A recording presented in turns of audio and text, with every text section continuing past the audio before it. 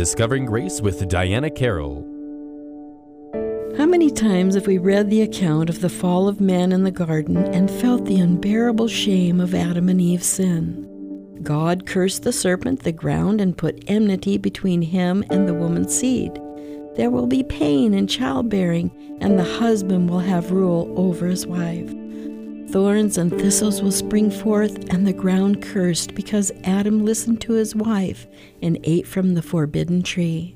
Adam and Eve are removed from the garden and will now have to till the ground with painful exertion to receive nourishment. How amazing is God's grace upon Eve that she would be honored to introduce our future deliverer into the world in her disgrace.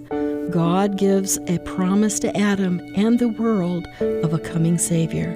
The serpent will wound the heel that will one day crush him. Satan will be permitted to bring affliction and suffering to Christ in the final hours of his death on the cross.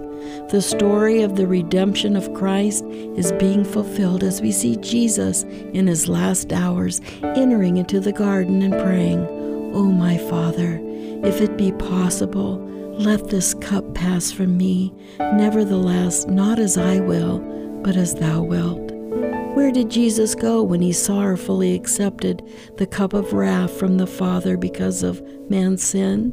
He went to the garden to pray, submitting to the will of the Father. From the garden to the grave to the entering of glory, the story of redemption strengthens our faith. The curse was paid for on the cross, giving us hope for a new life to come and restoring all things. This has been Discovering Grace with Diana Carroll. To learn more, visit Diana's blog at dianasdiary.com.